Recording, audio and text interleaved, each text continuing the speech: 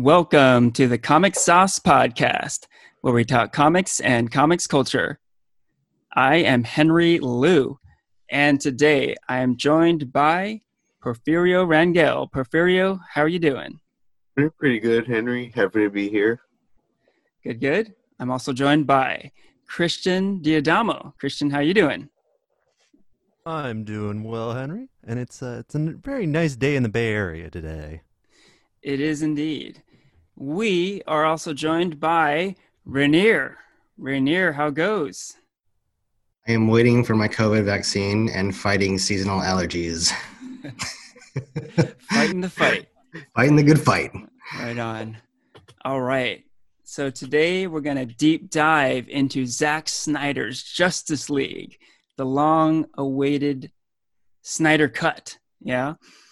But first, the Justice League movie wasn't the only big comic book release last week, right? We also saw the premiere of Falcon and the Winter Soldier. So we will most certainly do a full episode season recap for this show, but we all caught the first episode. It might be kind of fun to get just some non-spoilery initial takes. What did you guys think of episode 1 here? It was everything I expected it to be. It was very Marvel-y. I thought it was really good. It's exactly what I was gonna expect for Falcon and Winter Soldier team up. Yeah, it's funny you say it was very Marvel-y. Interestingly, I think we can all agree that WandaVision did not feel very Marvel-y, right? It felt like a big departure. Yeah. So I agree that this show really felt like the MCU we know and love, right? It was like familiar territory, very much so, right? Yeah, I remember after watching Civil War, the first comments were like, man, wouldn't that be great to see like a buddy cop film with like Falcon and Winter Soldier? And here we go. Someone was listening, obviously. Yeah. What about you guys, Christian, Porfirio? Yeah, I definitely agree with you guys. It does feel very Marvel-y, which is pretty nice. I know this might sound like a little too on the nose, but I was thinking like, man, this sounds like this reminds me a lot of Captain America: The Winter Soldier, and I definitely mean that in the best way possible because I love that movie. I love the way it did like the combat, and it's really cool to see what they do with Falcon and the Winter Soldier. I think they got great beginnings, so can't wait for more. What about you, Porfirio? I mean, yeah, it was basically everything you guys are saying. It definitely felt very Marvel-y. There was like the whole blockbuster action scenes, and I liked how it kind of gave like Falcon and Bucky kind of like their own little story instead of being a side character. But it was cool. I'm excited to see how the show evolves. A short season too, right? It's like 6 episodes, I think. Yep, 6 eps. And you guys probably know that I voiced some concerns previously.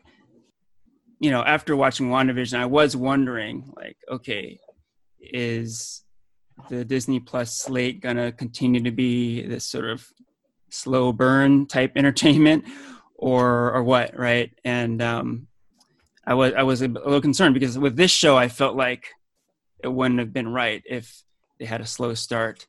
And they came out of the gate swinging here. And man, like after about 10 minutes into the show, I was applauding. I watched this show by myself like around midnight Thursday night last week, and I was applauding by myself in the dark. I wasn't happy. I wasn't too worried about a slow burn. I figured with 6 episodes, they're gonna have to come out with a bang in each episode, unless we were getting a couple like 2-hour episodes here and there, which I'm not sure is happening. Yeah. No, my thought too. but I was I thought I might be setting myself up for disappointment. So it was just really satisfying to see, something that was really what I was looking for. I got to tell you guys, man, like it's been a pretty rough 12 months, for a lot of people, myself included. And in life, rarely do you get exactly what you want. Last week at midnight on Disney Plus, I got exactly what I wanted. So I'm a happy kid. All right. I'll leave it at that. All right. It was a long night last week. Yeah.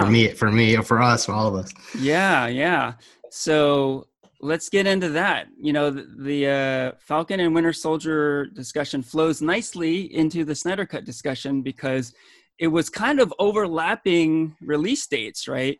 The Snyder Cut released the day before Falcon and Winter Soldier, but the Snyder Cut is so long. I think the experience for a lot of people, myself definitely included, was kind of mixed together. Like I watched the first half of the Snyder Cut, and then I watched Falcon and the Winter Soldier, and then I watched the rest of the Snyder Cut. So, yeah. We're going to kick it over to Christian to lead the discussion from here. Christian, take it away. All right. Thank you, Henry.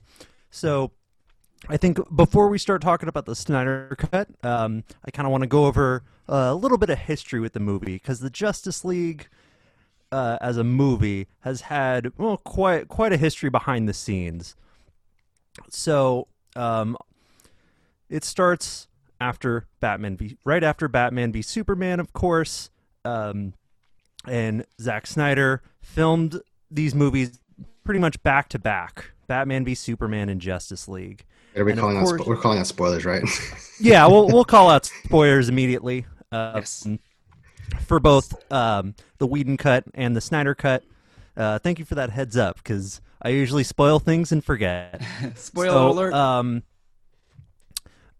These movies were pretty much filmed back to back, and of course, both movies, Zack Snyder filmed these pretty much 4-hour behemoths. Batman v Superman Ultimate Edition was a pretty much 3.5-hour movie.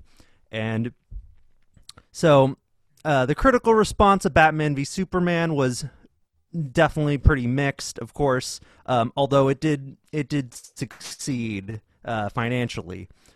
But it really wasn't where the studio wanted it, of course. So Zack Snyder films this 4-hour movie, writes a 4-hour script for Justice League of how he wants to tell it, but very sadly, after filming it and during post-production, his daughter, Autumn, very tragically died.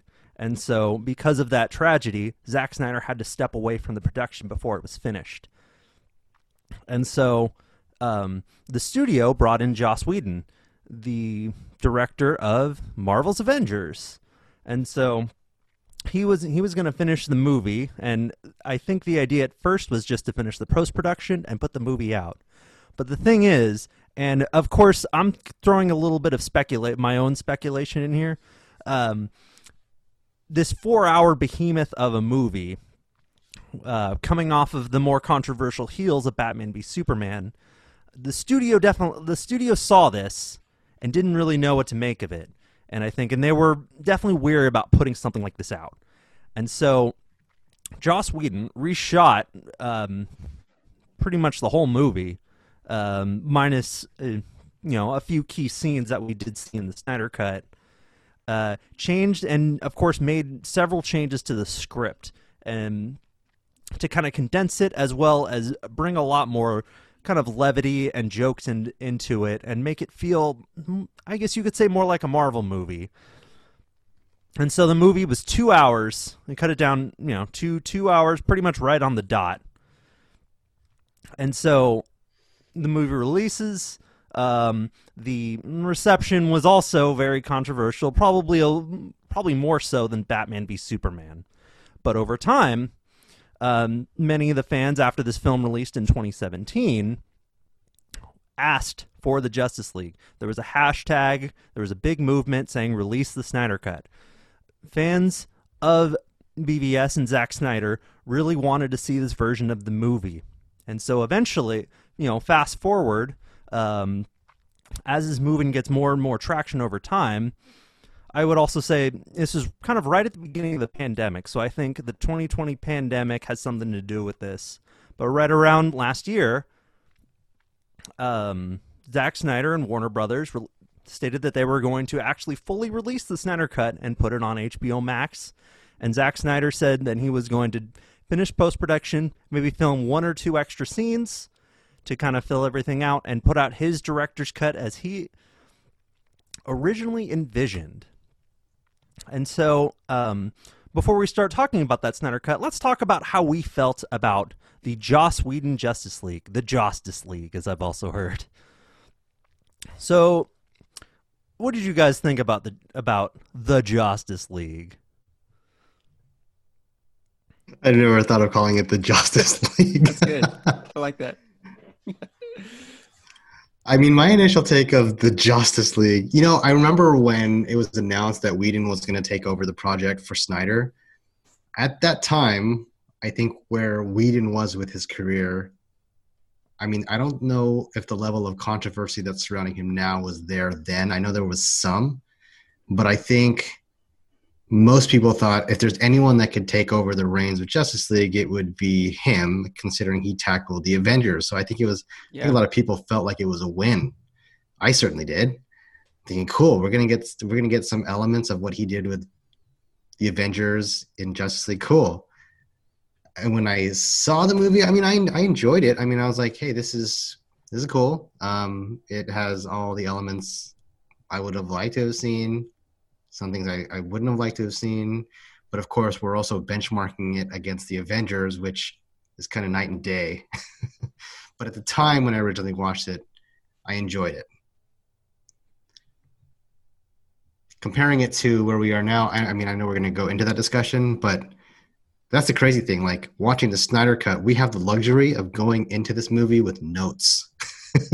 We don't ever do that with superhero movies. What we get is what we get. And we don't get upset, right? Like, so this is a really unique experience. Like, we have insight, and it's just like you're immediately seeing the stark difference between one person's vision and another. That's really a great point, Ranier, because, I mean, I know we're not talking about the Snyder Cut yet, but that was a big part of the experience for me, just kind of comparing it to the previous version. Very interesting, it was definitely part of the fun, just watching for those little differences. But yeah, going back to Whedon's version, wasn't a fan of that one. I will say this though, that I kind of liked the little fun elements that Whedon added to it. Like, I enjoyed the 2017 Justice League movie more than I enjoyed BVS. And the reason was I felt that BVS was just too grim, too dark, too bleak of a movie. And, with the Whedon Justice League, kind of like what you're saying, Christian, there were efforts in lightening it up, right? Making it more like a Marvel movie, right? And like, I kind of like those little fun things, like the Superman versus Flash race at the very end. Those little fun moments I kind of liked. Overall, I didn't really like it, and my complaints were a lot of people's complaints, and that was it was this kind of a Frankenstein's monster of a movie, right? It didn't feel like it had any kind of stable direction. It was like one movie at one moment and then a totally different type of movie in another, and it really did feel like it was directed by Joss Whedon and Zack Snyder, which it was, right? So it's kind of this big mess, right? That's where I was when I entered the Snyder Cut, right? There's this movie that I didn't like, but I liked to some degree, but I felt was just kind of this disjointed mess. I feel like we walked away being able to pinpoint, yeah, that's what Whedon did. Yeah, that's what Whedon did. Yeah. And that just stuck out so much. Yeah, it did So, stick what out. did you think? What did you think, Porfirio, of the Justice League? Because we actually saw it in the theater together It back in did. 2017.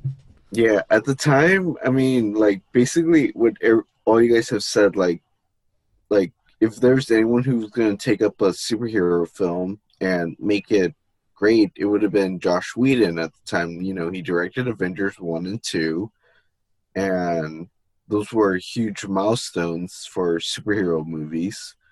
Um, so I was pretty excited to see the Josh Whedon version, and then watching the movie, it was good. I wouldn't say I loved it or would say I liked it, but I could tell it was just like what you said, Henry. It was just like a movie that felt like there should have been like 2 or 3 movies made beforehand to understand what was going on.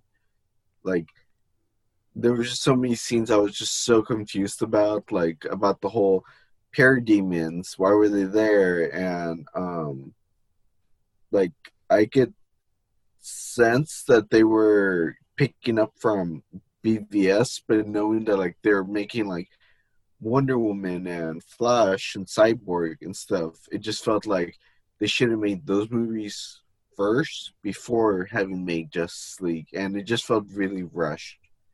Um, but yeah, at the end, I was just kind of like, "Oh, this is not that cool." I don't know. Yeah, I wasn't the biggest fan of it when it came. Well, after I watched it, I was like, Yeah, They I did a agree with you pretty on that, Porfirio. Like good. I feel like the luxury that Avengers had was that it had legs to stand on with like Thor mhm. and Iron Man, whereas like we had Batman vs Superman, and then we had Justice League. Like we didn't really have time. There was not a lot of runway to like get to know these guys. It's just like they were kind of just thrown into our laps. Mhm. Yeah. Remember our theater experience of watching this movie, and like it was kind of deflating. Like I grew up watching the Justice League cartoon, and I was like, man, I really want this movie to do good. Like I was like really rooting for this movie because of like pretty much all the backstory that we'd heard up until that point. And like we saw it like I think second weekend, and it was like the theater was like almost empty. It was like I said, like kind of deflating because you go to these like big Avengers movies and people are cheering, everyone's having a great time, and like yeah, there was like barely anyone in the theater, and like the movie was like it was like I thought it was all right. I did enjoy some parts, but I did think the movie was like kind of awkward and messy, to say the least. That's the thing. I And think the direction they were taking was like they didn't. I feel like at that point, like origin movies were being done to death, and I feel like the direction they probably wanted to take was like, hey, let's put the origins part aside. Let's just dive right into the story. I think maybe that's the direction they wanted to take. mm-hmm. Mhm. Yeah, that's a good point, and you could definitely see, I guess, some of that in the Snyder Cut. Um, so I guess do you guys have anything else you want to say about this version specifically before we get into the Snyder Cut, the real meat? I mean, kind of going off what Ranier was saying, like, because I think Wonder Woman came out before Justice League, right? That's right. Hey, that's true. It did. Yeah. Yeah, so it like I could kind of sense like how Wonder Woman was connected to Justice League, not the big picture, but like small things. And then like watching, or at least now understanding like how Aquaman comes after Justice League. Like I didn't see the connection. Like there were just so many like loose ends I didn't get that I was just like, okay, I don't get how this connects to this movie. This connects to this movie, and I think just the only one I can understand connected was like BVS. I think obviously because it was a Snyder um, originated film franchise, But like the other DC films, I was just like, I don't understand how these characters exist in their own solo film that's connected to Justice League. I feel like that's like the MCU effect. Like we have to find these connections. I mean, Marvel did such a fantastic job of it. I think that it's like it almost trained us in a way to, if we're watching a superhero film where you know there's going to be a shared universe, like we have to try to find those connections. And I surely hope that's not like the benchmark for all superhero movies. Like, Yeah, I was you gonna know what say, I mean? is that a good thing or a bad thing? Like, I think if I'm tying it to continuity, I feel like it can be a bad thing because then it can really constrict like the storytelling process. But if you're not tying it too harshly to continuity, I feel like it opens up the door more for, a bit more creative storytelling, I feel. mhm. Yeah, the MCU effect was like a big thing for a while, right? Every movie studio is trying to get in on this like shared universe Dude, idea. have you heard of like Lifetime movies, like like those Hallmark movies? Oh, Apparently really? they're like constructing their own shared universe. That's nuts. I've Yeah. heard of that. Yeah, I think Bridgerton does that. Yeah, it's wild. And So like I've heard. it can be kind of the kiss of death, right? Because it's so hard to pull off, right? So it can be a bad way to go. One quick thing before we go into the Snyder Cut, I think it's pretty cool that Christian, you and Porfirio saw Justice League at the movies together, because Ranier and I Oh, that's right. went to see Justice League in the movies. We did go together. to see it together at So- AMC over in Newark. What's up? Yeah. Oh wow. So it's perfect that the four of us are here together to talk some Snyder Cut. Oh, We've the four assembled. United. Yeah. Yep. That's right. Where the seven has united. Yeah. That's so funny.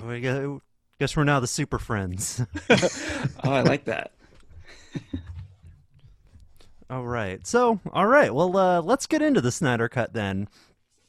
So, watching the Snyder Cut, why don't everyone just give, I guess, like just quick general thoughts as well as kind of how you watched it, because this, like I said, this is a 4-hour epic of a movie, which was cut into like 6 distinct parts with the epilogue. So was this something you watched all at once? Could you all watch it all at once?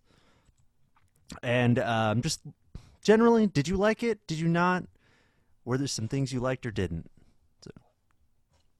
So I watched, the Snyder Cut for me, that was the first thing I saw. I didn't even eat breakfast yet. I just woke up, grabbed my laptop, and I was like, okay, play. I was very excited for a Snyder Cut. I mean, like I probably said like a few times in the podcast that like the marketing for it, like the hype was like A+ material. Like from when they first announced it to the trailers they're releasing and stuff like that, like I was hyped for it. And so that was the first thing I did. I watched it. I really enjoyed it. I think I enjoyed it mainly on like a artistic kind of experience, because like, we just finished WandaVision, so I was just like, we talked about this, about like long-term versus short-term storytelling, and that's what I appreciate about WandaVision. I think this is what I appreciate a lot about Justice League, the Snyder Cut, that like it told a story, it left a lot of room for breathing to tell characters' stories, and there's still some great action scenes, and I just felt very satisfied with what I was given, that I even watched again later that night with Henry and Christian. So how many times have you seen it total now? I mean, that was the last time I watched it, so 1.5. Okay, cool. Oh, I've seen it 1.5 times also. Nice. So I watched it. So our original plan was my wife and I were going to get the kids to bed early, and then we were going to just rage all night on Justice League. Nice. But that didn't quite happen. I think we got really excited to watch it. So we're like, okay, let's just start it now. And then we had to put the kids to bed. And then, so we watched the first 2 hours, put the kids to bed, and then we got Justice League After Dark. basically. Yeah, but we watched it in pretty much one sitting, and then we watched it again and got halfway through it just recently, actually. I loved it, by the way. It was like the fastest 4 hours I feel like I've ever watched. Mhm. And that's the thing too. Like, I feel like when people see the 4 hour mark in there and they're like, oh my God, I can't sit through a 4 hour movie. You're talking about the same people that binged watched Daredevil and Punisher and Bridgerton and enter Netflix docuseries here. You know what I'm saying? Like, if people are willing to just binge all that stuff, 4 hours is a drop in the bucket. Mhm. And I loved every moment of it. And it was cool. I feel like it tells a more robust story. There's a lot of cool like nooks and crannies to get into. There's a lot of detail, which I think Zack Snyder has cleverly placed in there. And it's a huge, it's night and day compared to what Whedon did by chopping up his movie. Yeah, that's a solid point about our current age of streaming. People complaining about a 4 hour movie, and yet at the same time, in a single day, they've binged like a 10 episode series, right? So, yeah, solid point. And that kind of leads us to my experience. I did watch this in segments, 2 segments. I watched the first 3 parts in one sitting with Porfirio and Christian here. And then I watched the rest of the movie the next day. So, yeah, I will say this. I did enjoy the movie. I would say I liked it, didn't love it. And I will also say that I don't know if I could have really gone like the full 4 hours straight, I feel like I needed to watch this as if it was like a mini series, kind of like the way I watched it. Parts 1, 2, 3, then the next day 4, 5, 6 epilogue, right? That was a So smart move, by the way. The chapter breakout, I was not expecting that. yeah, I had heard about that. We talked about this a little bit on a previous episode, but there was the announcement that there would be 6 parts, right? So my expectation was when I logged into HBO Max that we'd see like 6 episodes, but there it was, one big chunk, 4 hours, right? So then I was like, what happened to those 6 parts? And then we found out as we're watching the movie, there's like chapter breaks, Mhm. So a very unique experience, we talked about before, like comparing the theatrical version. Yeah, just like the whole experience of watching this movie was very unique for sure. It's cool though. It fills in a lot of gaps that the Justice League had left out. True. Yeah, I think it tells a much more full story, and it's cool seeing how Cyborg got like a lot more action in there. Like, it was great seeing his character develop a lot more. I feel like he was barely in, the Whedon version, Mhm. and we got some surprise guests with Martian Manhunter, which was that was a huge surprise for us. Like, I'm a big John Jones fan, and it's cool how it connected the Snyder Cut with Man of Steel. You guys caught that, right? Yeah. Okay, cool. Okay, so I guess go over Martian Manhunter and Man of Steel real quick. So the general in Man of Steel, I forget his name. He's very prominently at the end when like Superman drops a missile off back to him and another officer. So Yeah. that's the guy that was Martian Manhunter in Justice League. Oh, that's the guy. Oh, okay. I haven't seen Yeah, Man of Steel in a while, so I actually did not catch that. So, I like Man of Steel. like, And I thought that was cool how it I wasn't looking for any kind of tie-in, but I thought that was cool how that tied it in. And Martian Manhunter does play quite a pivotal role. Like, he's the one that brings Lois Lane out of where she is in her headspace and is what ultimately brings her to the scene where Superman finally comes to his senses. I think in the Whedon version, Batman just kind of secretly ushers her in, and it leaves a lot to question. So again, more of a robust story here. And a very different plot point, right? Yeah, it was Batman who got Lois Lane in and ultimately was able to, prevent Superman from beating their asses, basically, right? So yeah, that I think the two versions shared a lot of the same overall story, but yeah, there definitely were some differences, and that was certainly a big one. Mm-hmm. Martian Manhunter's he's like one of the original founding members of the Justice League, so it's important to have him there, I think. Yeah, him, and then of course we also got like the little Green Lantern. It was just a little tease. Yeah. Kind of, during the flashback scene.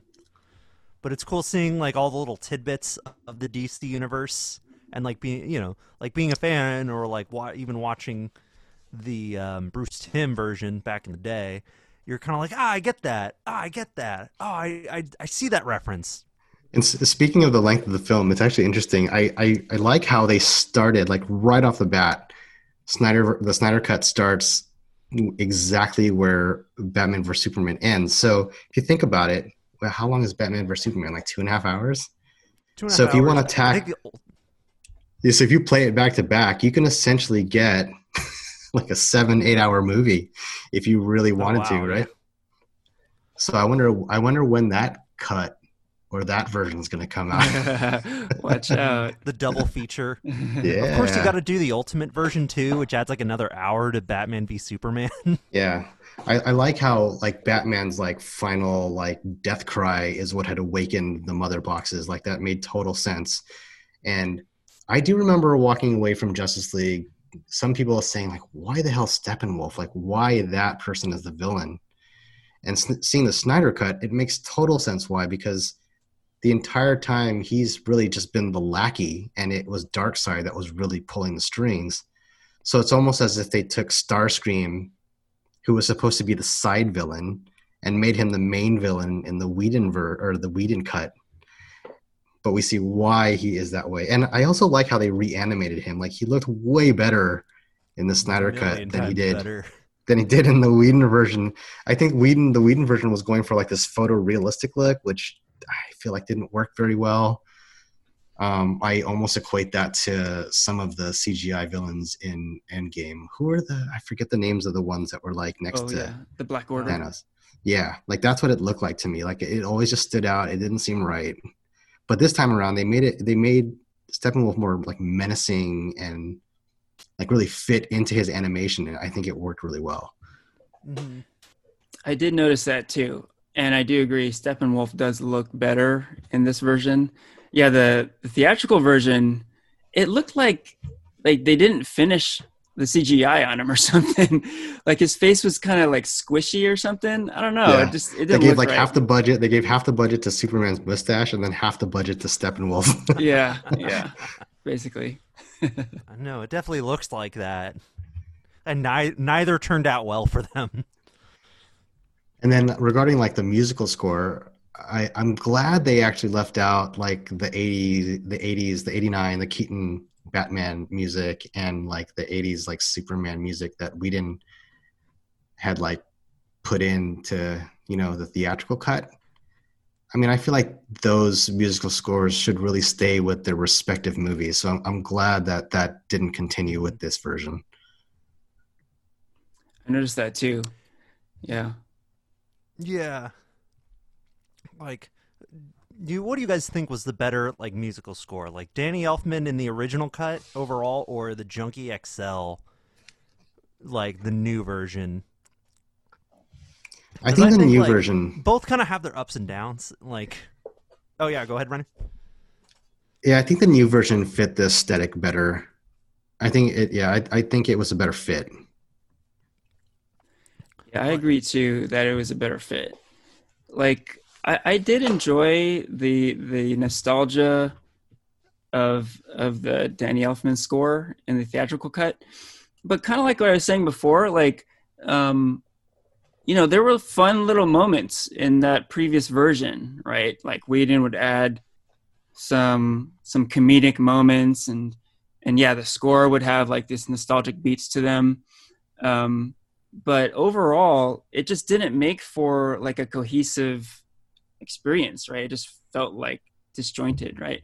And with this Snyder Cut, like, I think ultimately why I'm giving it a thumbs up, like I'm giving it a recommendation, is that it's like it's a consistent vision, right? Everything we're talking about, like the music, the way it's shot, the way it's cut, it's just like love him or hate him, this is Zack Snyder's vision. And just to see like a filmmaker's directing and his method be kind of like not messed with, it's just kind of nice to see, right? And you could feel it. Like I felt it right away. Like when I started watching this, I felt like, oh shit, this is what he was going for, right? Like you could feel like, okay, I didn't get that, oh, there's too many cooks in the kitchen here.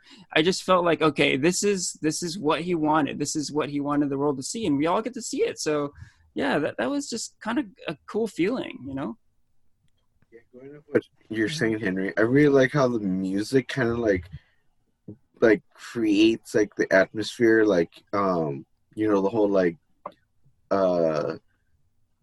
the sounds, like the yelling and within like the music and everything, just kind of like gives it like a cool like artistic feeling to it, which I guess again is what I appreciated from the movie. It was really like a artistic kind of movie. It wasn't like your typical like action hero, like just a movie filled with action. There was just like a lot of storytelling, and the music just kind of helped tell that storytelling, whether it was like the slow-mo cuts or like the action scenes. Oh my god, can we talk about the slow-mo a little bit? Like there is so much fucking slow motion in this movie. So much. Yeah, like Wait, are you speaking specifically about like Flash or? oh, I'm talking about everything. Like certainly the Flash. I mean, that's the way you experience how fast the Flash is, right? Through slow-mo. But there's slow-mo throughout, right? There's slow-mo in action scenes, even non-Flash action scenes. There's slow-mo in like Lois Lane walking out of coffee shop. There's slow-mo. And there's like slow, moody, like dramatic music. And man, like I've seen a lot of Zack Snyder movies. This is like full Snyder. Zack Snyder has gone full Snyder in this movie, right? The slow-mo didn't bother me too much. Yeah, I It mean, didn't bother me too much. I think to me I it got read, a bit it got a bit much for me after a while, but there was a lot. I think there was like I read somewhere. I think it was like 10% of the movie was slow mo, which is like about like what is that, like 20 minutes of slow mo. Maybe slow-mo is like his go-to, like J.J. Abrams, what's it called? Oh, the Lens flare. Maybe lens flare, maybe that's yeah. his lens flare. I don't know. It worked for me. Like I had no problem with it. I mean, watching it, you really feel like, okay, this is a Zack Snyder movie. Like, this is the movie you wanted to make. Well, whereas the theatrical cut, it felt like a big mess, right? So, again, love it or hate it, you get to feel like his true vision here. So that's a plus. I think that's what it is feeling the moment. And like, Yeah. I think it also plays with like, again, the musical like tone of the film. I think is that where a lot of the slow-mo happened, with a lot of that music? I want to say yes. Yeah, pretty much. Right? By the way, did you see Zack Snyder like in the film? He's in the film.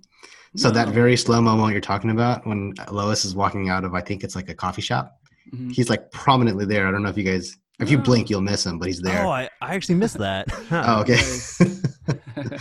I was surprised I caught that, actually.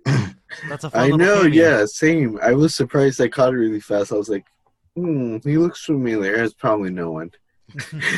And then, yeah, later on I read, like, oh, that's him. I really Can't believe I love caught that. how they I thought they were going to go in the Flashpoint direction. I think they really hinted at it here. And it was cool seeing like, Barry Allen's story like open up a bit more. Did you guys like? Did you like the way do you like Flash's character in this movie? How he's like kind of neurotic and he's kind of just all over the place in his head, and because the Flash that I'm used to is like the animated Justice League Flash, like real cocky, real suave, like wanting to be the ladies' man, like real sure of himself, or even like the CW series, like that's the Flash that I'm used to. So this is a different kind of Flash, in my opinion, and I have I think I know why they're going with that direction. But do you guys have an opinion of the Flash? He was like, I mean, like this. I mean, just to best describe him, he was like that awkward, like Andrew Garfield, Peter Parker, right? Yeah, I think that kind of fits. Yeah, Yeah. you could say Yeah, like he's super awkward. So I think the reason why he played that character that way is because he's just inherently so fast, not just physically, but in his head, he's thinking at a million miles an hour. So Hmm. the way his thought process is, it comes out to us like he's just a weird, awkward guy. Hmm. Yeah. And when I started looking at it through that lens, I was like, oh, that makes sense for this Flash. Yeah, and that's a good way to put it. I think too it helps kind of balance the team out, right? They have these pretty like masculine alpha male types on the team already, right? So some comic relief and a different type of superhero, I think, kind of balances things out in that respect. There's this one scene though in the Whedon cut, which I'm sure you guys remember. There's a scene where Flash is running. It's like the end of the movie, and like things are starting to tie up, and you see Flash running around the city, not in slow mo, but everything's going fast. But the way we're seeing him is in like real time, and he's doing this super exaggerated run that looks like who would ever run that way. Do you guys remember that? Yeah, I remember Yeah. that. Yeah. So It's like very noticeable. yes, and I'm very happy that that was not included in the Snyder cut. And I have a feeling that that was put in the film because Whedon was like, I think the guy's name is Ezra.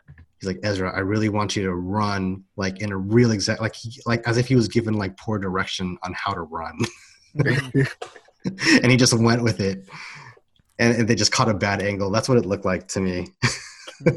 I'm glad that wasn't in the Snyder cut. Yeah. Like I think another scene from the Whedon version that I'm glad was taken out. It's actually a scene I kind of liked in the Whedon version in a vacuum, but the more I thought about it, the more I didn't like it.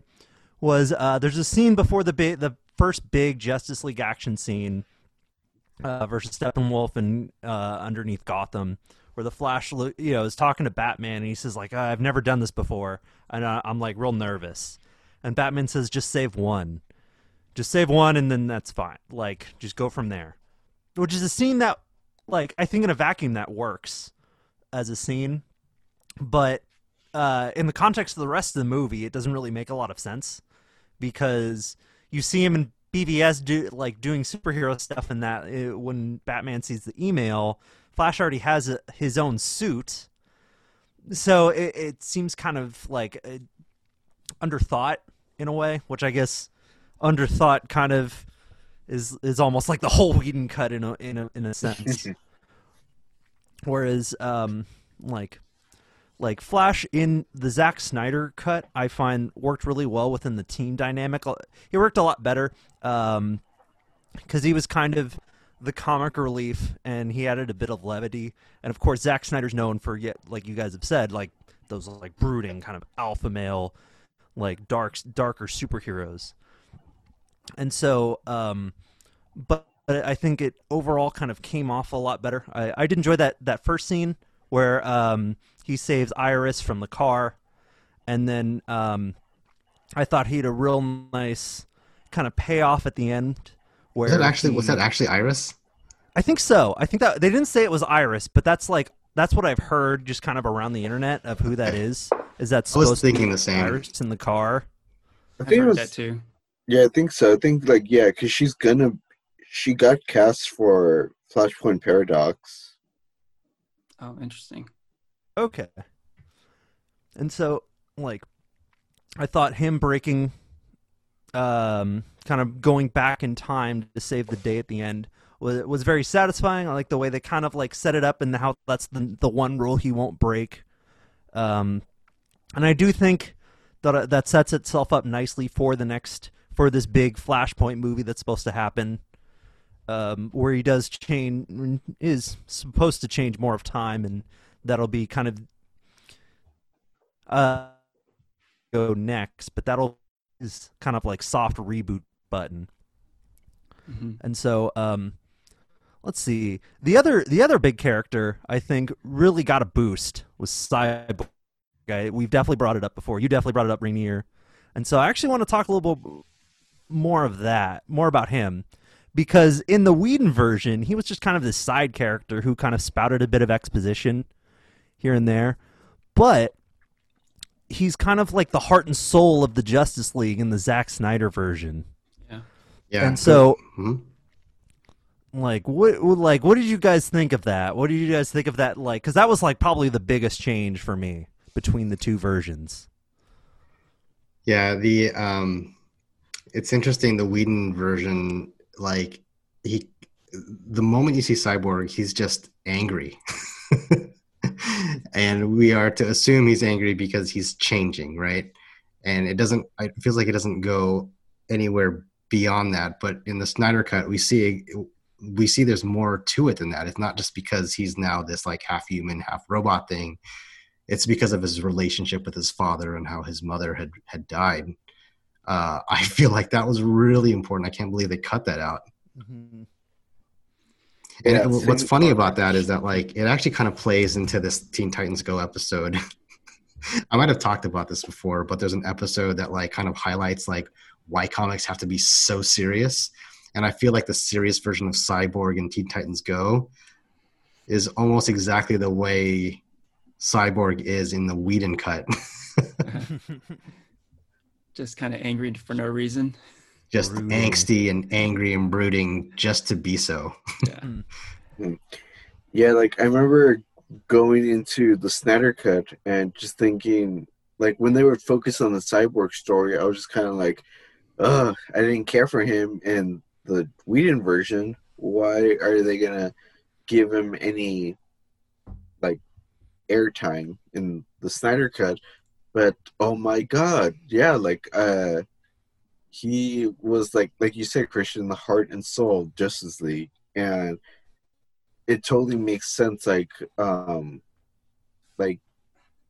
just like why he is the way he is, and yeah, just getting to know his backstory and everything. I am like really disappointed that they like cut that out, and it was just really good, like knowing his backstory and everything. It was really good scene. I just thought about the slow motion in that football scene. God, maybe there is a lot of slow-mo. There is a lot. Yeah. But I agree. It's pretty cool. We got to get to know Cyborg, before this movie.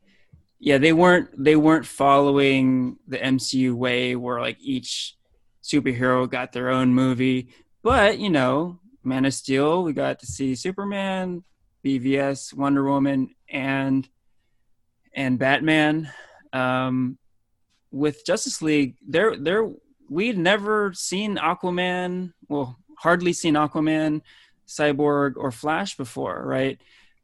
So, when I saw that theatrical version, I walked away. It's like, man, like who is Cyborg? Like we barely got to see this guy, right?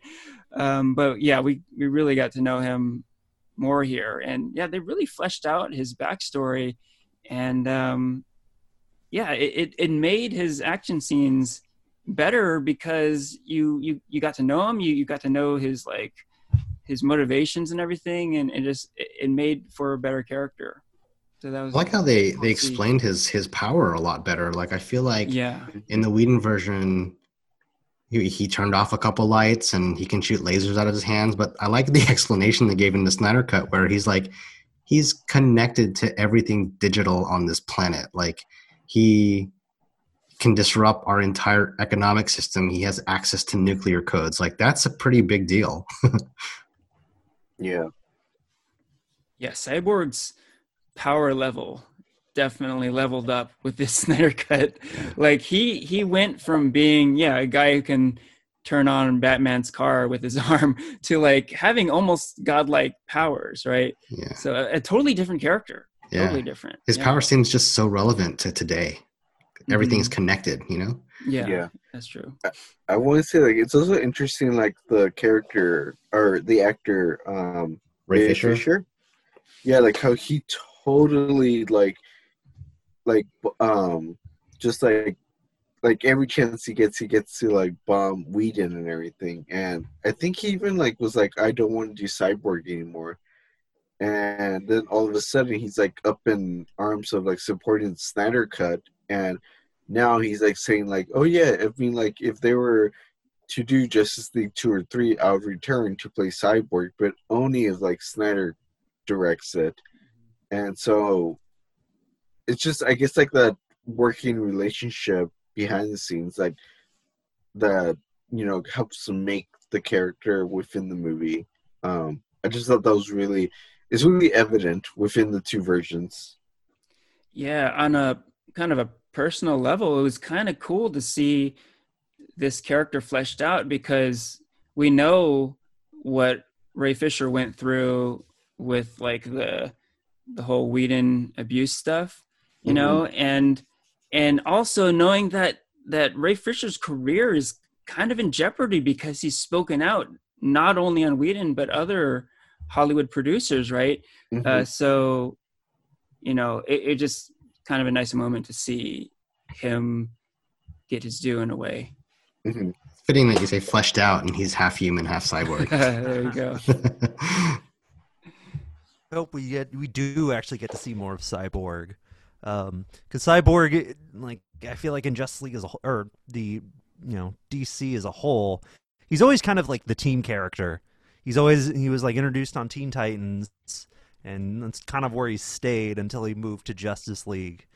But he's not a character that's had his moment in the sun. And so I feel like Justice League, I'm really glad they like really pushed him to the forefront in the second half of the movie. He's great in Teen Titans. He is, yeah. I think that Booyah line that he throws out in the Whedon version, now correct me if I'm wrong, but I don't know if Cyborg says Booyah in the comics. I think the actor started using that catchphrase on the animated series. I feel like that's where I've heard it. I've never read that many Teen Titans comics, but I feel like I have heard it when I watched the Teen Titans show back in the day. The voice actor for Cyborg is Kari Payton, who was also Ezekiel from Walking Dead. That's right. Oh, hey. Huh. He's got geek cred for sure. For sure. There's another Cyborg scene. I guess this is more people talking about Cyborg that I really like from the Snyder Cut, because it's there's like this kind of night and day version. It's basically Aquaman and Flash talking about Cyborg when they're just hanging out in the Batcave. And so I remember, in the Whedon cut, like Aquaman just gets on Cyborg's case for no reason, and just starts like insulting him like in the middle of the Batcave for I guess they wanted tension in that moment. But in the Snyder cut, there's a real great scene where Aquaman's talking to Flash, and he just describes Cyborg's situation and how bad that must be, how awful Cyborg must feel to be half human, to lose his mother, and like I don't know. I think that's a real great moment for I guess like both of those characters. That kind of humanizes them both in a way, because Aquaman was also a character that got a lot more characterization. Actually, got a nice arc in the first half of the movie, whereas like he just kind of shows up in Justice League for the most part in the Whedon cut.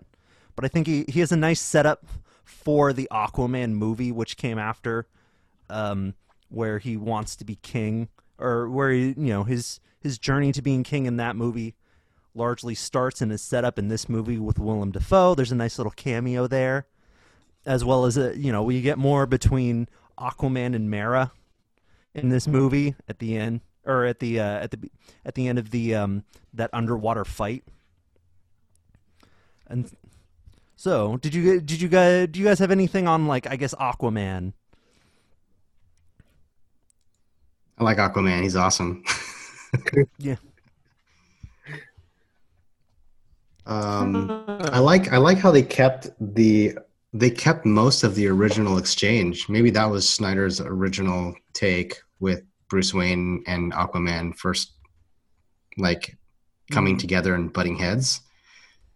I was looking out for that line about "I heard you can talk to fish." That was cut out. I actually really like that line. But I like how Bruce Wayne he actually says it twice in the movie. in the Snyder Cut. No, in the the Whedon cut. I went back and watched it after watching the Snyder Cut. He says it twice. I don't remember. Yeah, he that. says it twice, and then mentions Aquaman's pitchfork at one point. Like, Batman, for some reason, like, really liked ripping on Aquaman in the Whedon cut. If you guys ever watch, there's an animated series called Batman the Brave and the Bold. Christian, I'm sure you've seen it. Have you seen that? Yeah, that's a great show. The way they portray Aquaman in there is awesome. He's like super macho and very regal in a very sarcastic, and he's a great character on the show. He is, yeah. He's also I like, in the Justice League cartoon. But in terms of like Aquaman and Justice League, like, I mean, he's the king that doesn't want to be king, and like he plays that character really well in that sense. Yeah, with Aquaman, I feel like it's kind of too bad the Aquaman movie didn't come out before the theatrical cut, because I remember when it came out, like, you didn't really get enough of him, right? Like kind of like what I was saying with Cyborg and Flash. Like, you just didn't get their story so much. So I thought with the Snyder Cut we would get more Aquaman backstory, but I felt like there wasn't a whole lot there. And yeah, I mean, Momoa is awesome. So yeah, I felt like maybe I could have used a little bit more backstory from that character. Mm-hmm. Yeah, I guess there's not a whole lot to say about Aquaman outside of, I guess, what we've like already said, it just how it's just kind of like a setup, like a quick setup for the movie.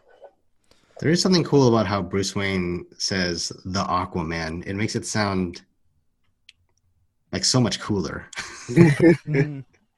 I heard you're like the Aquaman figure. Yeah. Just like how people talk about the Batman. In a way, like did you guys like how? Did you guys like how they integrated the interaction between Deathstroke and Lex Luthor as part of the movie instead of a cutscene like they did with the Whedon cut? Oh yeah, I like that difference a lot. So my understanding, what did you guys think about that? My understanding of that scene is what was supposed to set off Ben Affleck's Batman movie. Mm-hmm. Mm-hmm. So you're talking about the epilogue, right? Yeah. Was that part of the epilogue? No, I think that was still chapter 6. It was, yeah. Was it? It was at the end, epilogue. Right? Yeah, I think it was the epilogue. It was epilogue, I'm pretty sure. Yeah, in the Whedon version, it was the end credit scene. Yeah, they were totally going Marvel, right? They had like the mid credit scene and the post credit scene and all that, right? Well, I mean, this might be a little early to talk about the epilogue, but I have to say the epilogue almost ruined the movie for me, because like we're talking about like 3.5 hours of movie already, and then there's this crazy long, not even a sequence, like a series of scenes, this epilogue, right? I really feel like this should have been like almost like extras, like bonus material, because all this stuff, I mean, cool as it is, I admit it was cool to see the Joker and and Deathstroke and all these guys, but it didn't have anything to do with the movie, right? It was just totally extraneous, right? Ooh, just wait and see, Henry.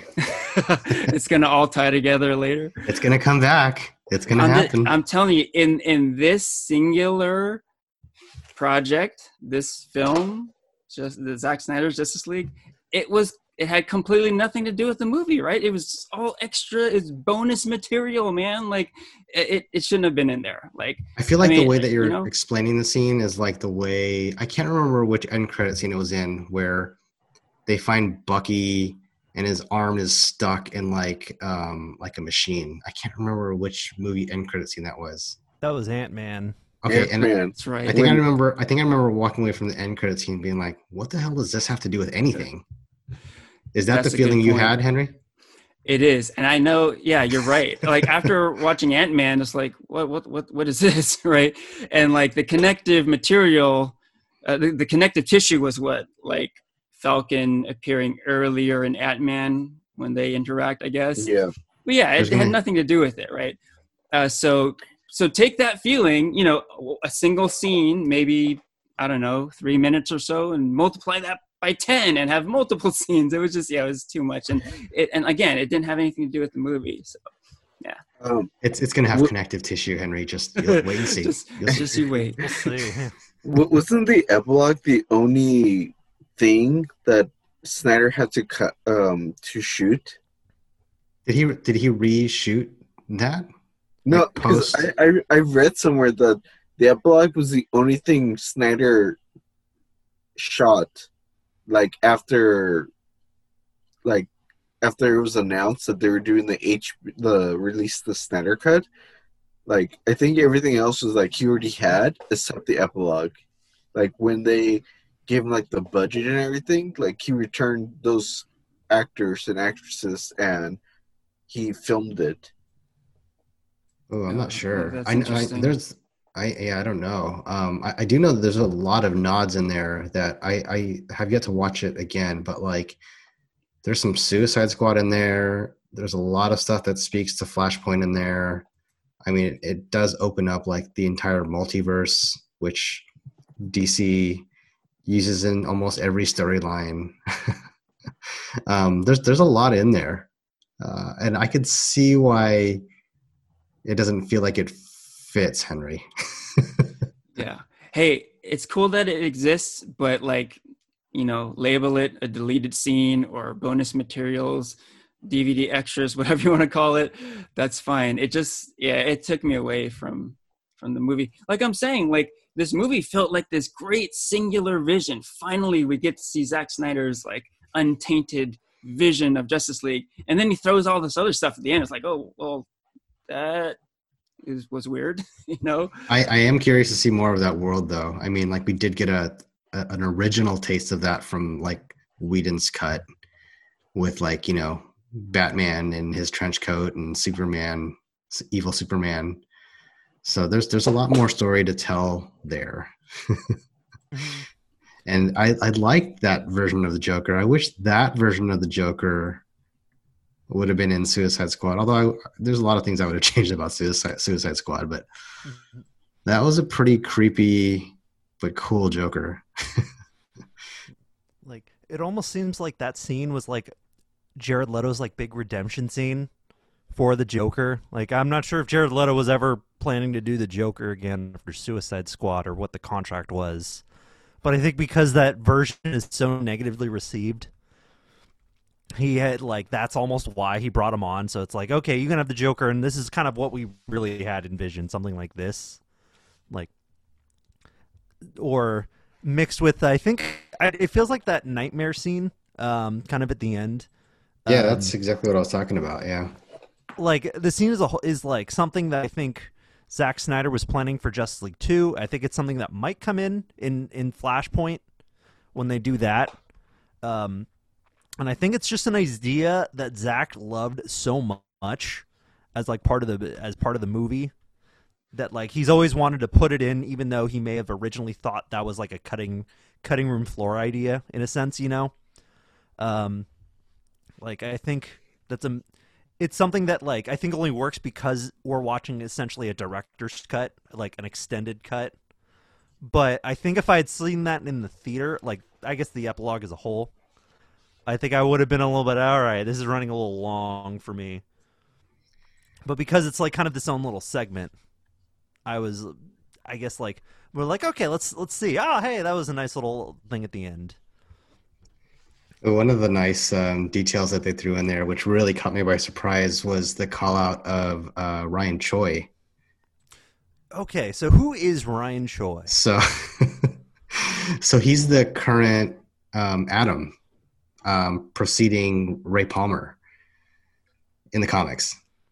Oh, that's okay. Yeah. Oh, huh. So he's the I actually Adam. didn't know that's who he was. Because I knew of Ray Palmer, but I And never that- actually heard of Ryan Choi. Yeah, that caught me by surprise too. Just like the Martian Manhunter moment, I'm like, oh, cool. They're gonna go forward with Ryan Choi, and his character, by the way, in the comics is super cool.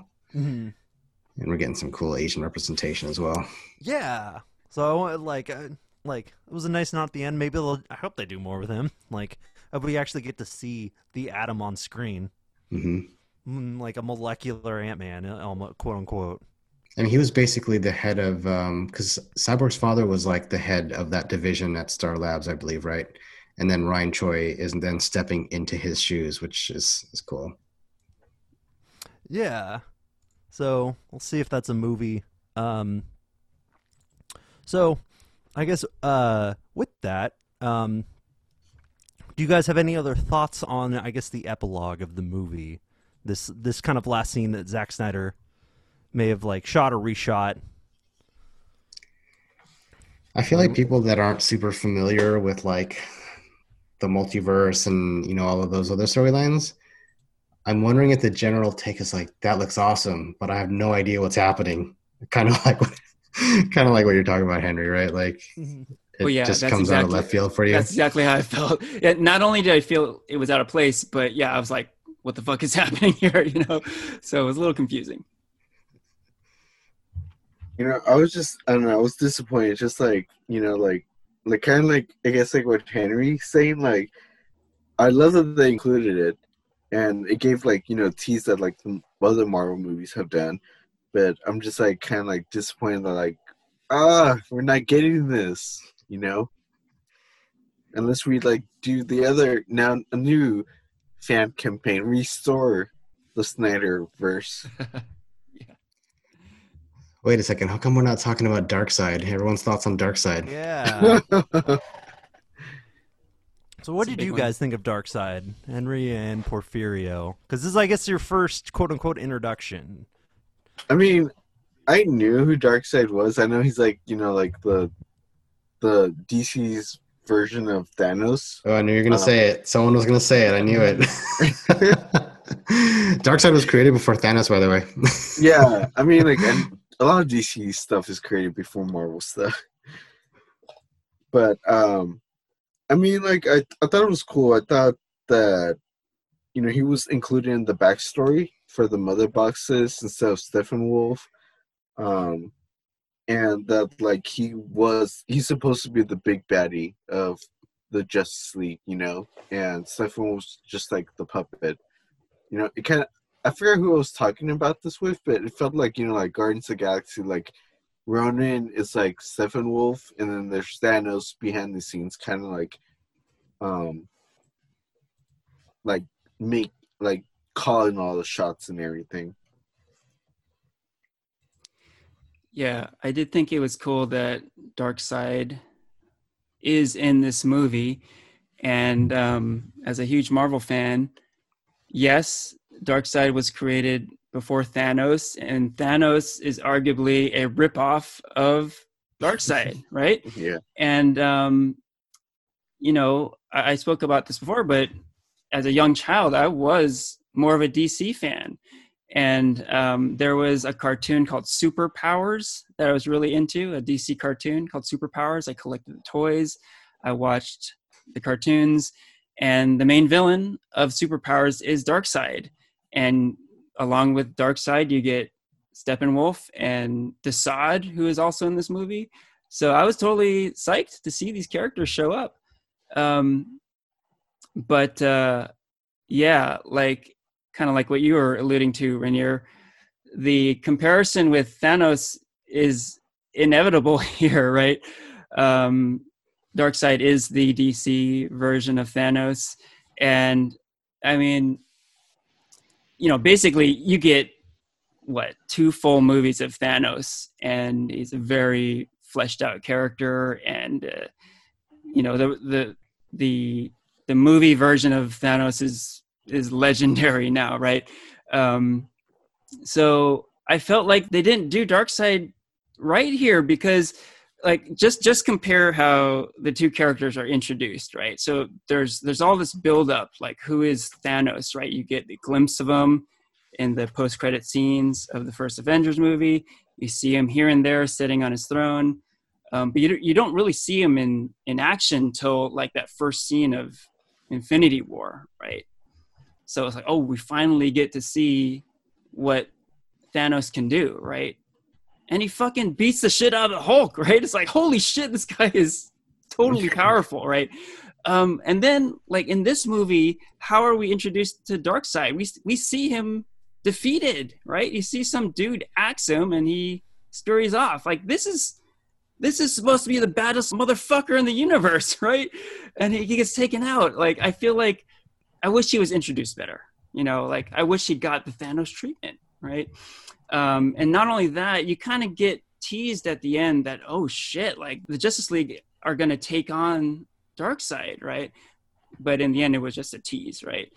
What Zack Snyder at the time probably thought might lead to like a Justice League sequel, which would be Justice League versus Darkseid. But as it is, Darkseid doesn't do a whole lot except get beaten in an earlier scene, right? So, yeah, I wish we could have got more out of him. I think Darkseid let them beat him. Give them a false sense of confidence that if they meet again, Darkseid, no big deal. I did like how they threw in, like, I did like how he gave the explanation of his search for the anti-life equation. I thought that was really cool. Like, I think overall, like, even that explanation, like, a lot of the movie played to me the way I would read a comic book. Like, I think that's just the overall feel of the movie, and I thought that was great. For me, I kind of agree with Henry. I didn't like how they introduced Darkseid. I almost kind of wish they didn't introduce him, because I mean, like when the Snyder Cut was first announced, like I think there was like a trailer or something that introduced Darkseid like on a drawing that Wonder Woman sees, and everybody's like, "Oh, we're gonna see Darkseid in the Snyder Cut," and I'd rather have them just like hint at like Darkseid, but not like fully introduce him. They did hint at Darkseid in BVS. There was like this big Omega symbol in like the nightmare scene. But I think seeing Darkseid is something a lot of people wanted to see because of that. I sure did. And like why they didn't go full Darkseid in this cut. I'm sure they're leaving it open for what we're going to get next from DC. Yeah. Yeah, it's clear that with this movie, the intention was to have Steppenwolf be the main villain, and then the next one, or maybe even like, I don't know, the third of a trilogy, Darkseid be the villain. But yeah. Take that Darkseid Thanos comparison even further. Watching Justice League, I thought, oh, Steppenwolf's kind of like Ronan the Accuser from Guardians of the Galaxy, and that's kind of how they were kind of building up to Darkseid. The scene where they did bring it, I enjoyed that big battle scene. It reminded me of the beginning of Fellowship of the Ring, with that version of Sauron with the Isildur fighting him at the beginning with the Joint Alliance.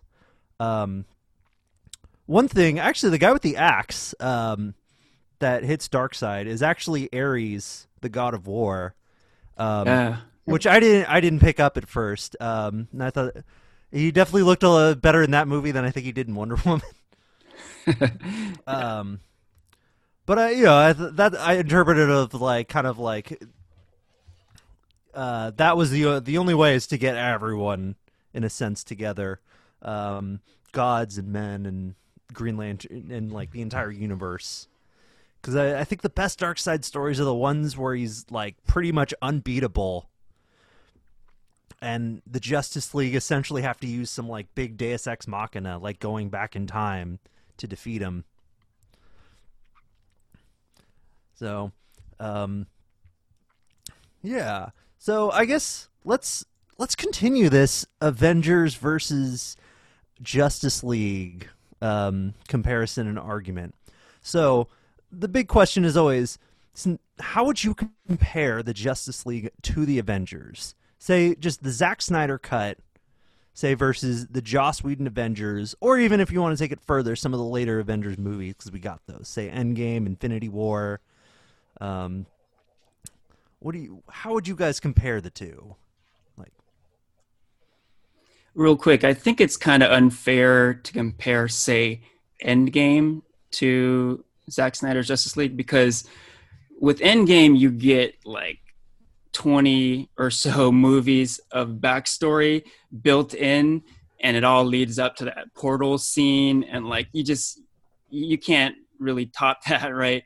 Yeah. So maybe the fairer comparison is the 2012 Avengers movie, right? You get a handful of movies leading up to it, and then these great superheroes come together. Yeah, Henry, you make a good point. Like it is, I think it's really apples to oranges, because like I feel like Avengers overall like found their maturity very early on, and they knew what direction to go in.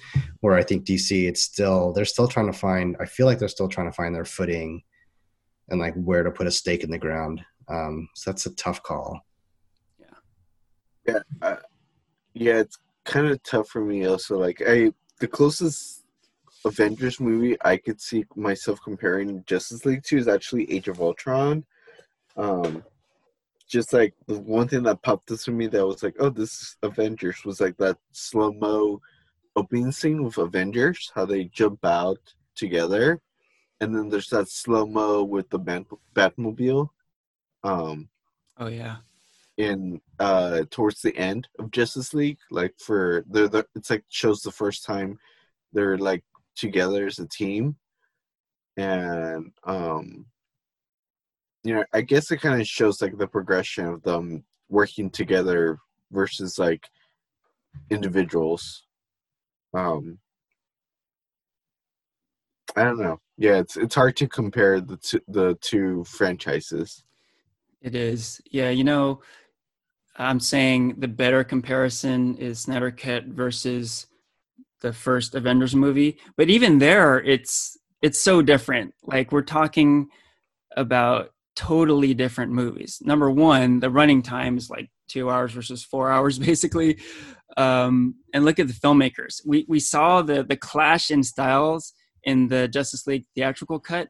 Whedon and Zack Snyder are completely different directors, right? So it's a totally different feel. And here's a big one. I think it comes down to this, really. Like, as Marvel as the Avengers movie is, the Zack Snyder cut is so DC, right? We're talking about how like Cyborg's powers have become like godlike in this movie. And that goes for a number of characters in this movie. I mean, number one, Superman, right? We're dealing with superheroes who have amazing godlike powers. And when we're going to Marvel, we really get to like a more kind of relatable, powered down version of superheroes. Like it's funny in that first Avengers movie, even Thor is kind of less powerful. Like they had that scene where Loki stabs him, and that kind of explains why like maybe he's not as powerful, but it becomes more of like a street level battle. Like it's these powered down superheroes taking on aliens, right? Like the more I think about it, Avengers is like that's the Marvel thing, right? That's the relatable hero, and that's how they started. With Iron Man, it was this guy who was like, like he doesn't have superpowers, and he just seems like someone you might know, right? And then with Snyder, man, Snyder is like superhero mythology. It's superhero spectacle. It's all the things that normal humans can't do, right? We're seeing things being done that we can never dream to do, right? So it's so hard to compare. I mean, out of an enjoyment level, like, I would prefer Avengers, but like I said, they seem to be very, very different films. That's probably the best answer is to even just say it's apples and oranges and that they're incomparable. Because I think if I had asked you this question back in 2017, the answer would be obvious. Like, the answer would probably be obvious as far as like, Avengers was much better. Whereas I think with this, it does really highlight these heroes, and that, like you mentioned, they highlight the Greek pantheon with Zeus being like Superman, Aquaman, Poseidon, so on and so forth. And so it's one thing I think that I guess Marvel was have over this version of DC, Phase 1 Marvel versus Phase 1 DC, is that Marvel does have a much better sense of like organization. And so I think if you look back at the two different methods that they used for these movies, I do prefer the way Marvel kind of set up their Avengers versus the way DC set up Justice League. And so when the two movies come around, Avengers doesn't have to be 4 hours in order to set up all of its pieces, because a lot of its pieces were already set up in a sense. And so while I think after watching both of those, I think I would prefer Justice League to, say, the first Avengers or Age of Ultron.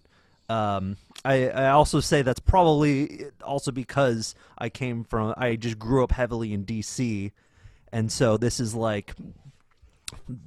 almost like the movie I was waiting for since I was a kid, in a sense. Do you think Whedon's cut, do you think it would have been received differently had it come out before the MCU even existed? That's a good point. That's a good question. Because I think everyone is just stuck in this it's the MCU effect. Like, you can't watch a DC film without comparing it to Marvel.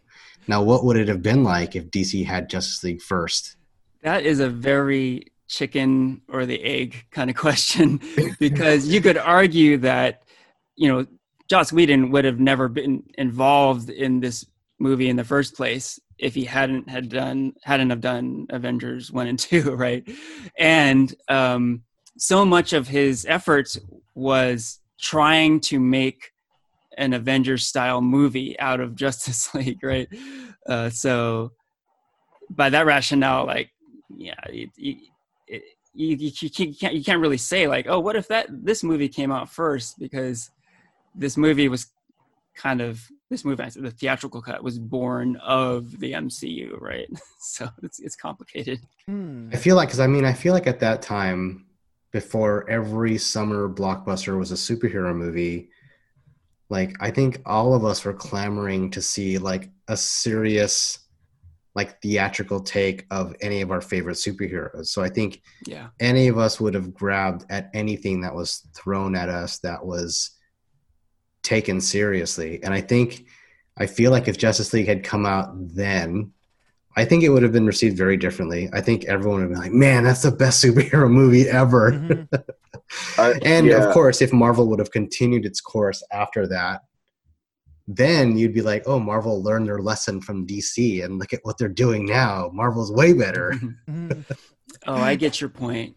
Yeah. That makes sense. I think, with the MCU movies, there was a bar that was set kind of high, right?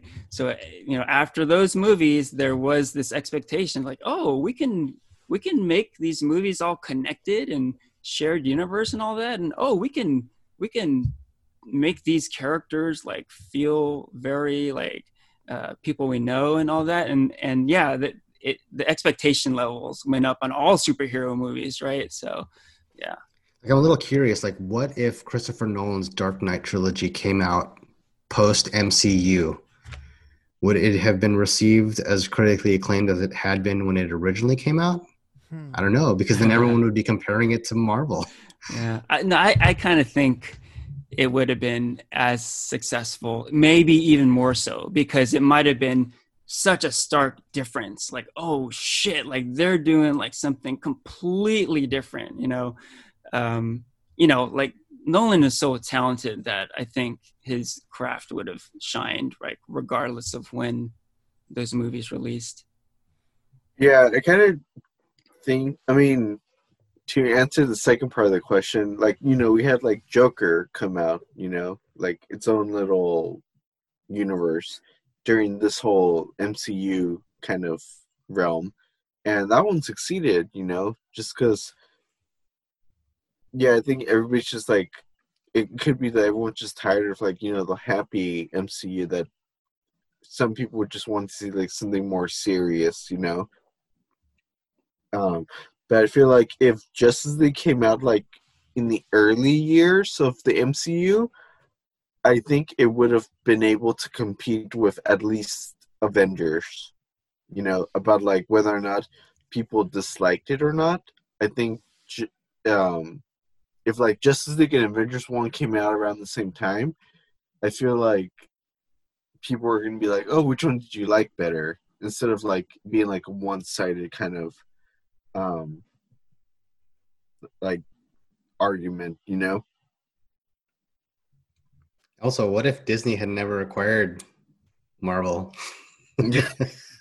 What would MCU movies look like if that were the case? Yeah, that's a good question. That's Yeah. a total other question for another podcast. The What if? Sonyverse. What Yeah. if? Ooh, we should have a what if episode. Wait, did you guys do that already? Yeah. Has there been one? It would be a good topic. Oh, what if Yeah. Disney hadn't acquired Marvel? Yeah, what if Lucas did not sell to Disney? Oh, Oh, yeah. God, yes. Yeah.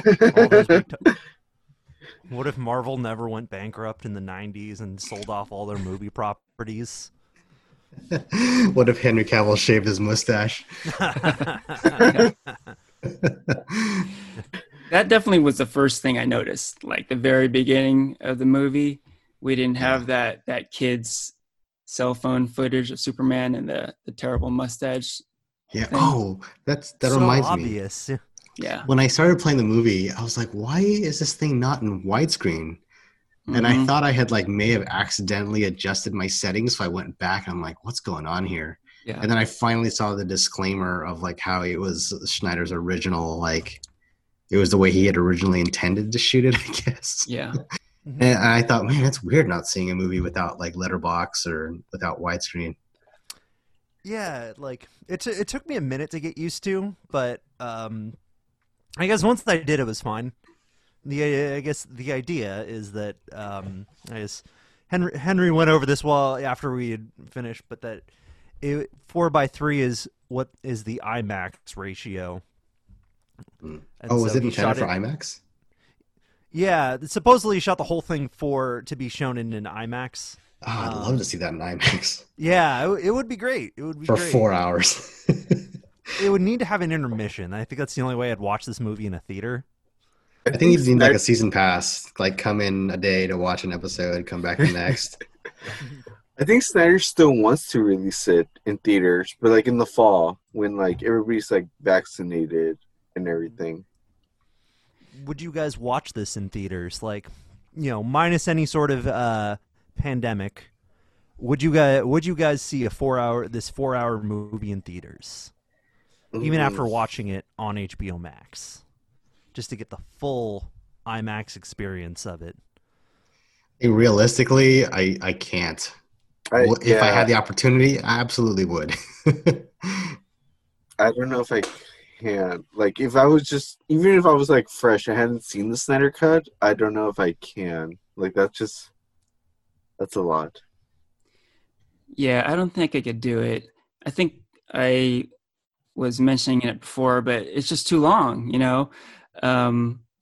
when I say the movie works for me, it works for me almost as if it was a limited TV show. like to me, 4 hours is just too long for a movie to be. I can't do it. It's just too long. It's just too if you long. think of it, if you think about it from a value standpoint, you're paying the same price for a ticket to watch an hour and a half movie, but now you're getting a 4-hour movie, so you're getting more bang for the buck. There you go. Good way to put It's a it. value. Yeah, it's just too long. It's too long. Too much value. Yeah. Hey, real quick on the whole aspect ratio thing. I kind of had a problem with this. So yeah, we talked a little earlier about how this is shot in 4:3 aspect ratio, also known as full screen.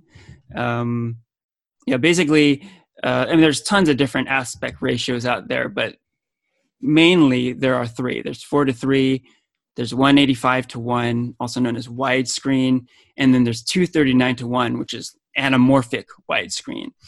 And yeah, like, I'm not saying filmmakers have to adhere to this certain way of doing it, but generally, the wider the screen, the more grand the movie looks, the more epic it looks, and the more boxy it looks, it tends to feel more like you're watching something like a classic television sitcom, like we saw with WandaVision, right? We saw the 4:3 aspect ratio there, right?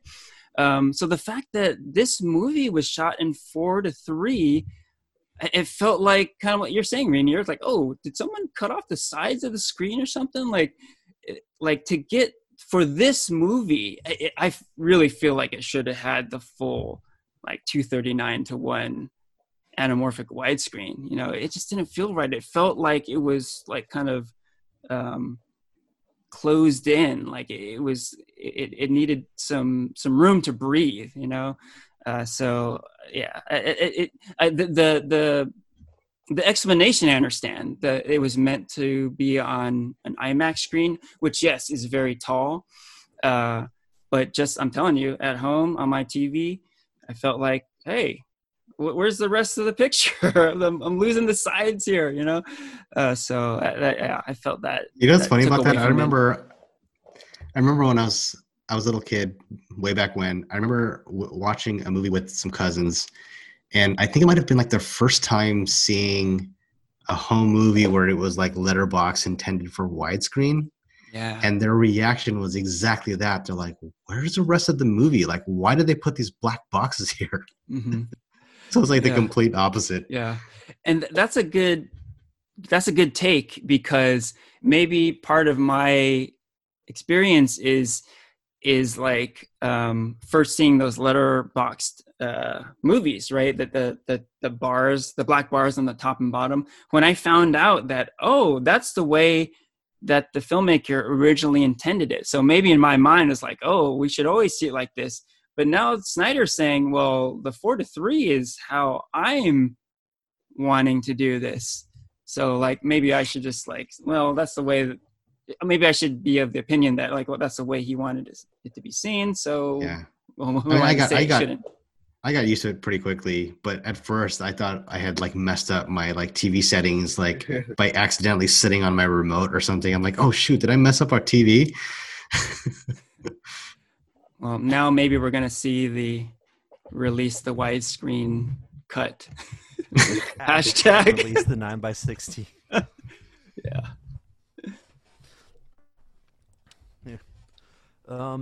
All right. So, would you guys want to get into, I guess, final thoughts and final scores on the Snyder Cut? I think we should also give a final score on the Whedon Cut as well. What you guys thought of that?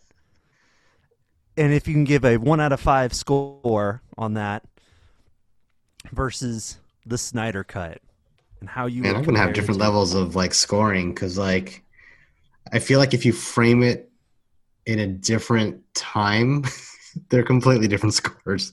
But if we were to compare it back to back, right, that's another different score as well.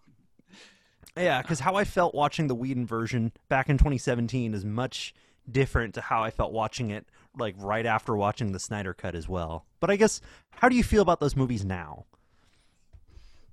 can start. Yeah, with the theatrical version, the Whedon version, yeah, kind of like I've been saying, felt like a big mess. I would go with 2 out of 5 for that one. And, you know, a lot of that, a lot of the sentiment there was, this is DC trying to be Marvel, right? Trying to be Marvel and failing, right? And Marvel fans like me have used that against DC fans like you guys, right? Like, oh, you guys are just wannabe Marvel. You can't do it. You guys suck. Your movies suck, right? But look, this movie, you know, again, I liked it. Didn't love it. I liked it. I'm going to go with 3 out of 5. But I will say this. I am so happy for DC fans because I feel like finally, like that weight is kind of lifted, right? Because this is not a DC movie trying to be a Marvel movie. This is like Snyder doing his thing. This is Zack Snyder totally not trying to be Marvel. This is like the farthest thing from a Marvel movie. Like I was talking about that earlier, right?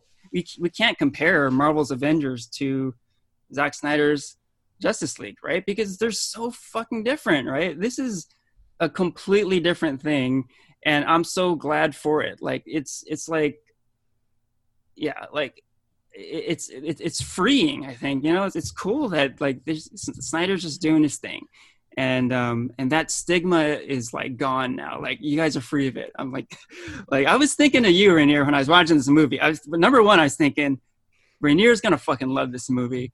But the other part of it too was like, yeah, this is like DC just doing their thing, you know, and like Zack Snyder doesn't have to worry about box office here. This is like straight to streaming, and again, has nothing to do with Marvel. Nothing, right? He you know, it doesn't. He even said it like, oh, he doesn't intend to continue on with this, right? There's no more. You know, teasers for the next movie or trying to connect it to other movies, shared universe, whatever. This is just what it is. And it's, again, totally not Marvel. So super cool. Thumbs up to you guys. And yeah, 3 out of 5, a recommendation. For me, as the other Marvel guy, Josh Whedon's Justice League, I would say I would give it a 2 out of 5. It was messy. It was trying to be something that it wasn't. I didn't particularly liked it, but I mean, it was fun, I guess, but it was just like, I don't know, I guess like that, like other superhero film that's just there for entertainment. But the Zack Snyder version, I am totally going to give it a 5 out of 5. I loved it. I thought it was amazing. You know, this whole talk about like comparing Marvel and DC, I really didn't think about that going into it. I just thought like, this is something Zack Snyder envisioned, and this is like his art, you know? I just saw it as an art movie, and I thought it was beautifully done. I thought it was really great. You know, if Endgame did not have that portal scene at the very end, I would say that Zack Snyder cut is better than Endgame.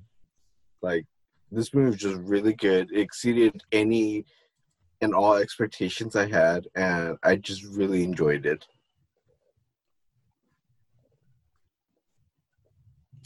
I think we're all kind of speechless after that. Yeah, that was good. Yeah, that's a good big review. praise coming from a Marvel fan. Yeah, man. I'm shocked. Yeah. Like, I'm shocked by both you guys. That honestly. took a second for us to like process. Like I was really ready to come in here just to take jabs. Like, look what you did, DC. But I'm surprised at what I'm hearing. Actually, I guess I'm not totally surprised because like I feel like the sentiment overall is that a lot of people have been really enjoying it. So that is relieving. To finally, I mean, okay, so let's get back to the reviews. If you would have asked me how I would have reviewed Whedon back when it originally aired, because that was the Justice League that we got and I enjoyed it, and these are the cards that were dealt, I would have given it a 4 out of 5 because I had fun with it, and I'm an easy reviewer too, and I enjoyed it. But who would have ever have thought we would get a redo? Yeah, totally. Whoever thought that was possible, Who would have and we thought? got it. And so now comparing, so okay, Snyder Cut, I'm giving it a 5. I mean, it's awesome. I mean, we got we got more of a full story that it deserves, and then comparing it to Whedon now, I mean, one or two. I mean, there's just it's such a piecemeal movie compared to what Snyder was able to put together. And I said it before, like it felt like I was reading and it felt like I was watching a comic book come to life, and like all of the detail, all the references, the way everything connected. Again, more of a full story, more background, and more reasons for the characters to do what they were doing, and it made sense. Like it was great. No mustache gate. I thought the Snyder Cut was great. It felt like the fastest 4 hours that I had to break up into 2 that I've ever watched. I definitely watch it again. Nice. So, like, it's hard. Like, I think back in 2017, I probably would have given just, I don't know, I guess maybe a 2 out of 5. Like, I enjoyed it. Watching it again, though, I kind of want to bring that down to like a 1. Like, just because you see the 2 different versions of the movie, and after watching the much better version, it just makes the Whedon cut all the more worse, and you see more of the flaws that went into this movie. And of course, with everything we've been hearing about Joss Whedon lately, everything about that movie seems to just have this like stink to it in a way. But I think with everything that's happened with Zack Snyder, all this wonderful praise, and the fact that it's this big redemption story with this movie and this cut of the movie, that like it's sometimes it's kind of hard for me to like really like place a number, because I have that like previous like love of the Justice League. I grew up, and like there are some flaws I think I see. Like I'll probably end up just giving it a 4. There are a couple things that didn't work for me. Like I guess maybe the Lois Lane scenes I thought kind of dragged the movie down, for example. But I find that a lot of it is largely forgivable. I guess 1, because I'm watching it at home on a streaming service, and 2, because of that backstory. It's a much more uplifting movie in that sense, as well as the movie feels like a moment of clarity. You really see all the pieces of the DC universe, and you see where Zack Snyder originally wanted to take all these characters, and the way he built up these characters, and how like you see the arcs of Batman, Cyborg, the Flash, like, and as well as like teasing Darkseid, and the way you see the movie set up, and it's kind of like I get it now, and that's just really wonderful to see. Like, so I'll go. I guess I'll go what I said before. 1 out of 5 for the Justice League, and 4 out of 5 for the Snyder Cut. But of course, time will tell. Time will tell, of course, to see how those numbers change. And so, I guess going off of that, I have a couple more questions. I know we're probably running a little long here. So About 4 hours long. Yeah, I know. Yeah, there's so much to talk about with this movie, I think, and that's actually one of the great things about it, is that there's a lot to talk about, a lot to discuss. Yeah. But I guess with all this positive buzz, and even though I think you mentioned earlier, Porfirio, that Zack Snyder is stepping away from the DCU, he feels he's done with it, and I think it's probably. I'm not sure what's going on with the actors. I know many of the actors have said they're stepping away, but I think a couple are actually joining back on for small movie for roles. But what do you guys think is next for DC? And actually, I guess another question is, what do you think do you think the Snyder film or the Snyder Cut is going to change the landscape of film at all? I know that's what a lot of that cult of Snyder has definitely been like talking about, and I think with a 4-hour movie getting this much hype, do you think that'll happen again? I guess that's two very different questions. So yeah, I think it's been done. I mean, Lucasfilm, how many times did he remaster Star Wars? But I think the Snyder Cut was on a much grander scale with like a completely different movie. Yeah, I don't know. I mean, I guess there's some comfort in there knowing that like if everyone hates your movie, you have another shot at making it again. That's what I was thinking. That the fanboys of the world are going to be more empowered than ever. Yeah, like comic geeks like us are very opinionated, very vocal, but man, this whole endeavor took that to a whole nother level, right? Like through an internet hashtag, a 4-hour movie was born. Like that's power, man. That is like legit power. So I have a feeling we're going to hear a lot more from the fans. We already hear a lot, right? Fan theories and complaints, you name it. We're just going to hear a lot more, I think that's what's next. I really do. I mean, I think, what Henry alluded to, it could be a good thing that, like, yeah, we get, like, a masterpiece like the Snyder Cut, but it could be very much be, like, toxic, like, fans just complain, like redo the Star Wars trilogy that Disney put out there and everything. Don't make that canon. It's just kind of like, everybody's got an opinion. Everybody wants to have a voice, especially like online now. So it could be good, it could be bad. I don't know. Yeah, that's just my take. I think the next thing I'm excited for is the inevitable reset button that I think Flashpoint is going to be pushing. I'm curious to see if they're going to make a more cohesive like universe. I'm curious. I mean, I think there's already characters that have already been recast. But I feel like it's gonna be sort of uncharted territory with that, where they can basically say, hey, remember all those movies that you saw in the past? Well, we're gonna flip the switch here, and we're gonna really throw it at you guys. Mm-hmm. Yeah, I would say, like what you're saying, Porfirio, there's a dangerous element there. Like it sets a dangerous precedent that angry fans can make things happen like this.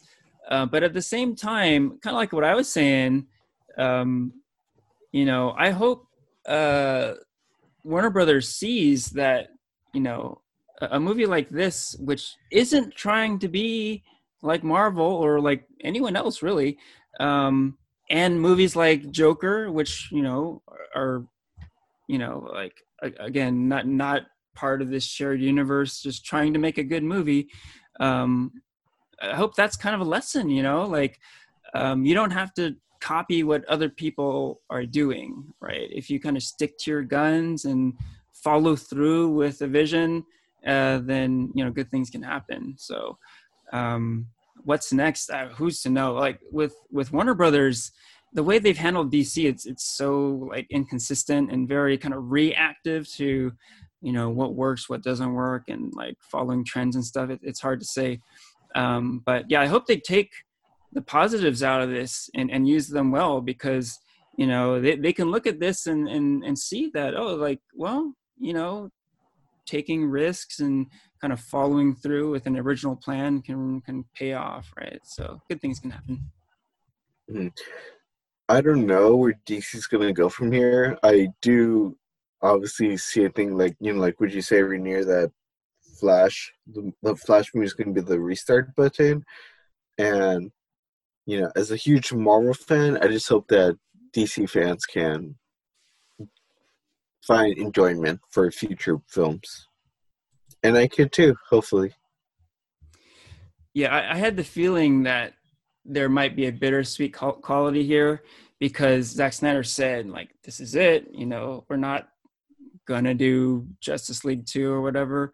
But in my mind, like, I have a feeling like this movie will lead to other things because too many people are talking about it, and there's so much positivity that something is going to follow. There's going to be some sort of follow up, I think.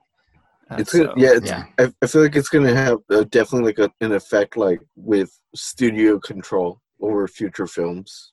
I could see that. And just like having like more creative control with the directors. I just see like directors and studios just like having like some kind of like seeing this just like showed like I don't know, like drawing the line between like business and creative control. Yeah, definitely. Hey, real quick, before we wrap up, I thought it was extremely cool how Zack Snyder essentially dedicated the movie to his daughter, Autumn. Christian, you mentioned this, but yeah, his daughter committed suicide. And that was really the reason why he left the project in the first place, right? And to see her name at the end of the movie, it really melted my heart, man. I really got pretty emotional, that had to have been like a really terrible tragedy for that family, and to see, this successful project come to fruition. It's pretty cool, I like to take my jabs at DC here and there. But like as a human, like this is a pretty nice story, there's like redemption going on, and there's got to be a pretty nice like cathartic feeling for Zack Snyder, right? So I'm happy for him, and for what he had to go through. Like, good for him, good for him that he was able to get this done. Really fast, I just really want to say, like, going off what you're saying, Henry, if you keep watching the credits, the Hallelujah song plays, and apparently it was Autumn's favorite song. So, Oh yeah. Oh, huh. I heard about that. yeah, so it was just, I thought it was just really, like what you said here, it's really beautiful that Zack Snyder kind of like, dedicated this film to his daughter, and whether or not you like the movie or not, just like appreciated that this was an art project that was just like beautifully done by someone who had a vision. A lot of people want to see it come true, and that's ultimately what this film is. It kind of represents like that, like I don't know, like I don't know how to describe it, but it feels like it represents more than just like a film. If you guys ever do get the opportunity to watch it again or have the energy to do so, there's a lot of cool details in there. Like one example, and it's so minuscule. Do you remember that scene with Cyborg? He was following a woman who was hitting hard times, and he was kind of following her path, and he decided to just give her money to help her out. Mm-hmm. Yeah. They show her name, and her name is an actual. She actually becomes a villain in the comics, but it's such an obscure, like deep cut character. He could have just put a random name in there, but he took a character from the comics and put it. So that level of detail is sewn throughout the entire film. So I think it'd be fun to watch it again and try and find those little Easter eggs. Interesting stuff. It is worth it, yeah. There definitely is a love of the craft here. Say what you will, about Zack Snyder, and like it's really nice to see him have his moment in a way, and the Justice League have their moment. Like, yeah, It makes it that much more satisfying and that much more uplifting. And you really do see, I guess, in a way, the power of film. Yeah. Very cool. With that, I think we can wrap up the episode. This is farewell from Henry, Christian, Porfirio, and Ranier.